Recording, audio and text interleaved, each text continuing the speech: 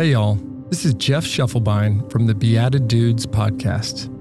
My wife Amanda and I are blessed to be raising 6 young kids at home, ranging in ages from 9 years to 6 months old. As you can imagine, we rarely have downtime to reconnect one-on-one. Each night we gather our family for a rosary, and it's a pretty amazing experience. But I'd be kidding myself if I said that I felt fully connected to my wife and to our prayers as we juggle the needs of the night and each of our kids as we wind down.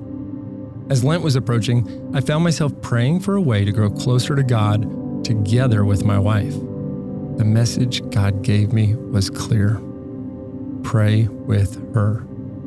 Pray out loud for her and with her as we give glory to God and ask for His protection, guidance, and wisdom. Now, every night when the kids are down, I make sure to set aside everything and hold my wife's hand as I cover us both in prayers. I'd like to challenge all of the men listening to this message to do the same. Pray out loud with your wife, even if it feels foreign at first. Not just at the end of the day, every time you feel that tug, when the Holy Spirit is nudging you to prayer, stop what you're doing and ask your wife to join you. This Lent, my prayer for you is that you will pray with your spouse as I pray with mine. God bless you.